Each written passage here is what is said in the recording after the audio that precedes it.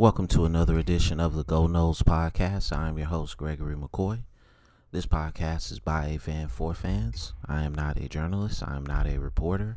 I am not an insider. I do not work for a website. The majority of my content comes from me, in my opinion. Other information comes from the internet. Today is September the 2nd, 2020. I got about 5 different segments here for this episode. I hope you enjoy it. Lead off segment for this episode is entitled "The NBA is so far out ahead of the on the curve as far as the pandemic and social injustice issues." And it's just amazing that you have better leadership in a sports organization than you do in the country. The way that they're doing it is the way that is the way that, in my opinion, the way the whole country should be doing it. And I don't know why society puts more pressure on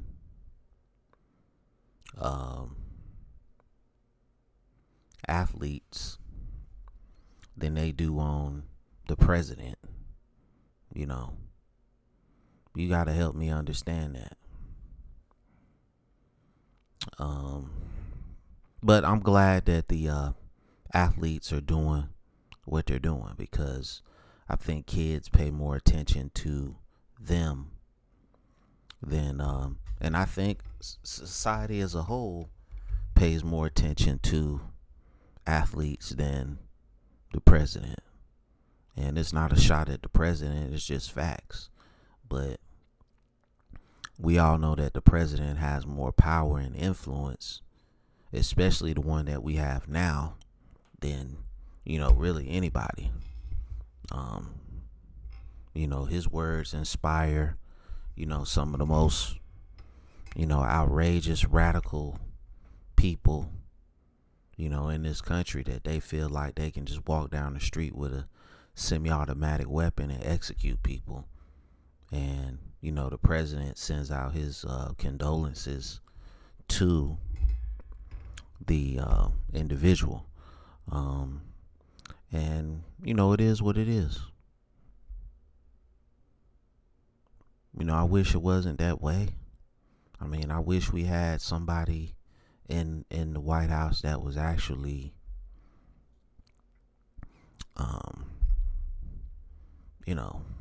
just presidential. This guy, there's no way that you can, he's just doing it to get votes.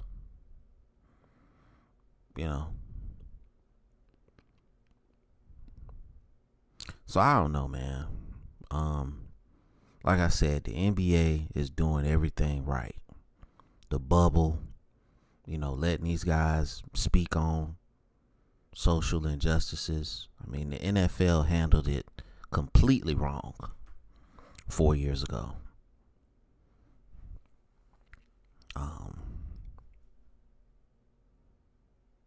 And I don't know. So we just have to, we got to get Trump out of there. I'm sorry. I don't have nothing against the guy. He just sucks at the job. Let's just call it right down the middle. He was a Democrat his whole life. Then he just switched to Republican so he could get elected easily, because there's no way he was going to win a Democratic nomination. So it is what it is. All right. Let me know what you think about that segment. Next segment. Famous sports entity keeps flagging my YouTube videos. It's hilarious. It really is. I was uploading videos at 3 o'clock in the morning, and they're private. I had them tagged as private. And then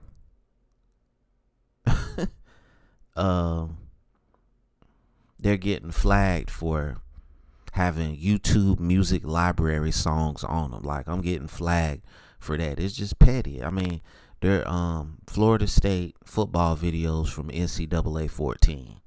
Just games that I'm playing that I upload. Just, and they're not like, I'm not getting like 1 million views. I mean, 10 to 15 people watch these videos when I post them. So, that this famous sports entity that I won't say, because they might try to sue me if I slander them. I mean, it's pathetic. They've got almost 1 million followers, 1 million viewers on their YouTube channel, and you sitting here messing with a guy that doesn't even have a third, a fourth of what you have. And it's just pathetic that you every time I put up gaming videos, you flagging them over nonsense. You flagging them like you own the game, like you're EA Sports. And then they'll put a 30-day flag on it. And then when the 30 days up, they just let it go. It's hilarious. It's pathetic, really. I get a laugh. I mean, you guys are paying me that much attention. I love it. So, I mean, I just take it. I mean, I'm flattered, really. I mean, I must be doing something that you don't like. Because you don't own the game. You don't own the YouTube, any music in the YouTube library. And that's all I use in my videos.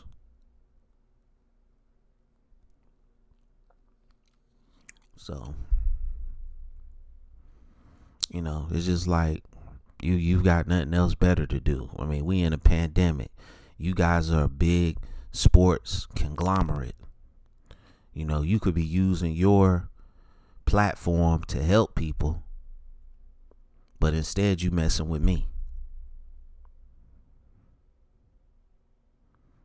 And then you've got, I want to say you've got Deion Sanders, doing stuff for y'all. Instead of focusing on that, you're focusing on me. So it's crazy. Anyway, let me know what you think about that segment. And I'm pretty sure after mentioning Deion Sanders, you can figure out who I'm talking about.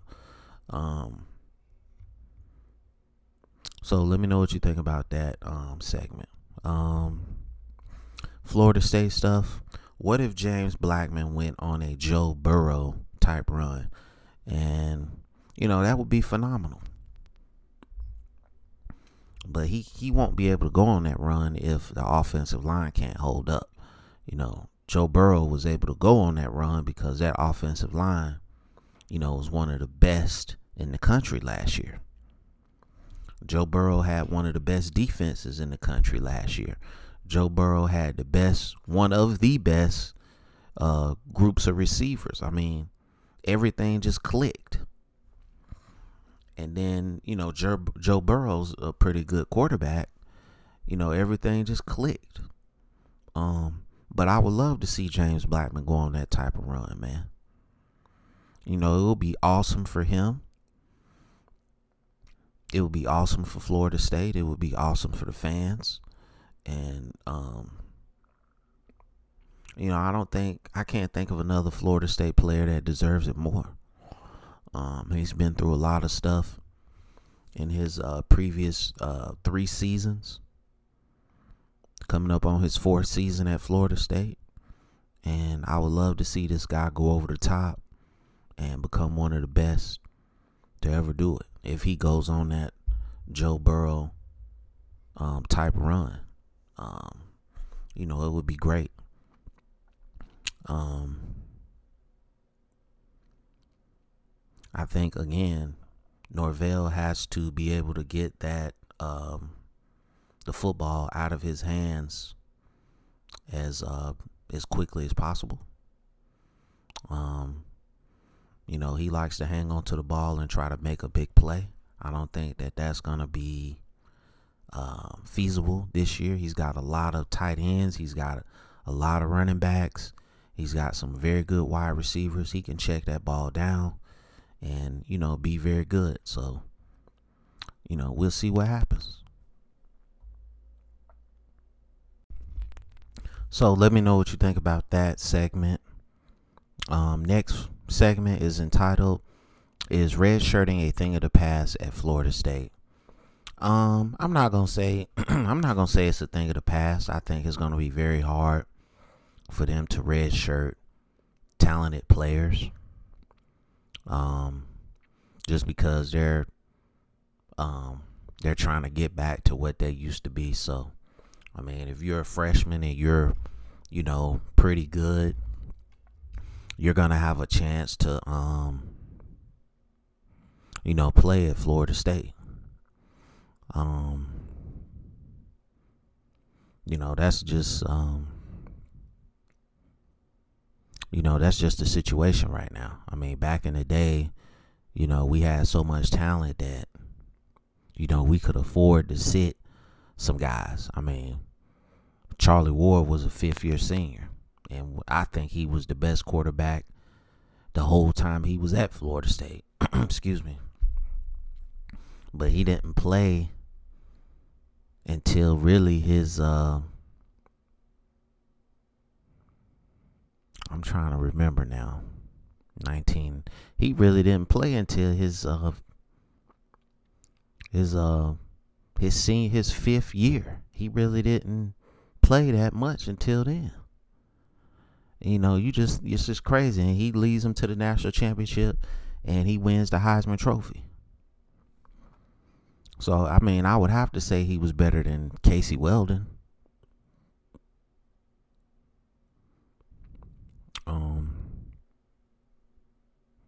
But, I mean, you've had other guys redshirt, but I don't think it's a thing of the past. I just think it's going to be on a case-by-case basis.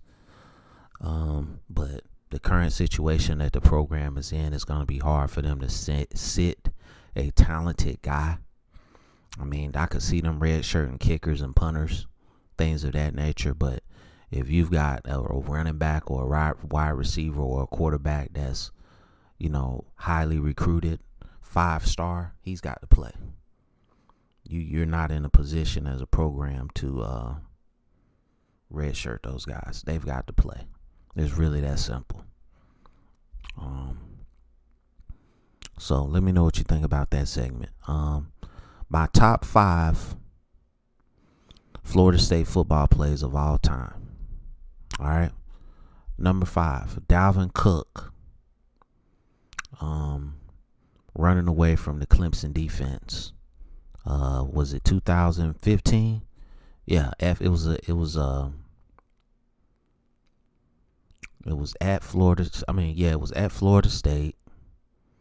I mean, he just broke, and nobody could catch him. And it's just one of the more memorable plays in Florida State history. I mean, that's what we used to be about as a program, making those type of plays. But we still lost the game. So, it is what it is. On a BS call. Okay. The ACC wanted to get Clemson in into the national championship.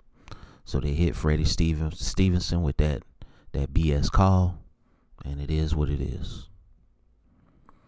Number 4. I would have to go with the screen pass to Warrick Dunn, 1993 against the Florida Gators. Again, one of the more memorable plays in Florida State history. You just knew Warrick Dunn was going to be special after he made that play. I mean, that wasn't the most difficult evaluation to make.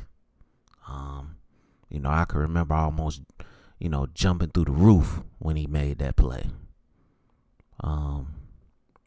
So let me know what you think about that one. Number 3, the ricochet from I don't know, was that Marcus Outson? It was Florida State against Florida. Marcus Outson threw a pass. It was tipped by a Florida Gator. Peter Ward caught it, juked a couple of Gators, and just strutted into the end zone. I mean, just now, I was at a former girlfriend's house. This was, 1999? Was that the national championship? It might have been 98. Yeah, it was 98. I was at a girlfriend's house, and we had just started, our relationship. We was about 6-7 months into it. I started screaming. She thought I was having a heart attack. When I started screaming, she started screaming. I was like, "What's wrong with you?" She's like, "What's wrong with you? I thought you was having a heart attack." I was like, "No, I'm watching the Florida State Florida game." I say, I'm a Florida State fan. I say, the dude just made a crazy play. So, it's just how I do when Florida State does well. So that was number 3. Number 2, I would have to go with Kelvin Benjamin with the Moss, a play over I forget the DB's name, and he actually played for the San Francisco 49ers, so I should remember him. But Jameis Winston leads the game-winning drive against Auburn, goes down, scores. I mean, you'll never forget that play if you're a Florida State fan, ever. Some people have that as their number 1. I don't. I was screaming and hollering when that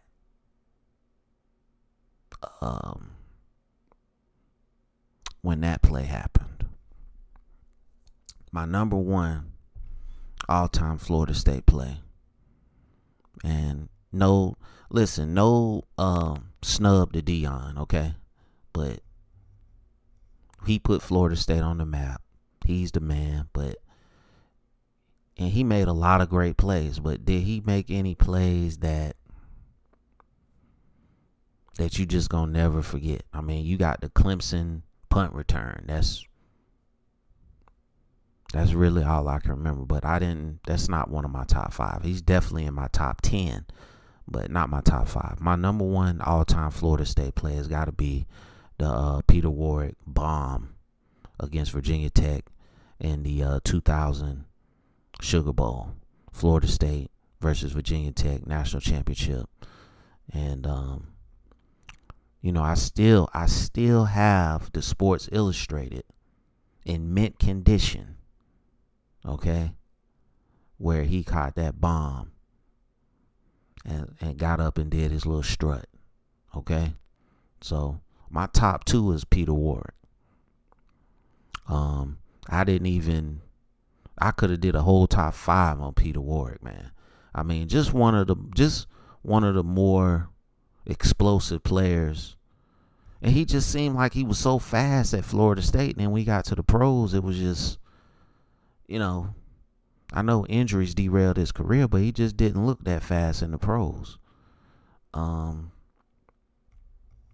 But that play against Virginia Tech in the national championship is my number 1 play of all time. So let me know what you think about that. That's going to conclude this episode. I hope you enjoyed it. It's available on YouTube. It's available on all podcast platforms. Thank you for listening. Please wear a mask. Please social distance. Please do your research on flu and respiratory viruses. Please do your research on vitamins. Please be aware of your surroundings when you go out in places. And as always, go Noles.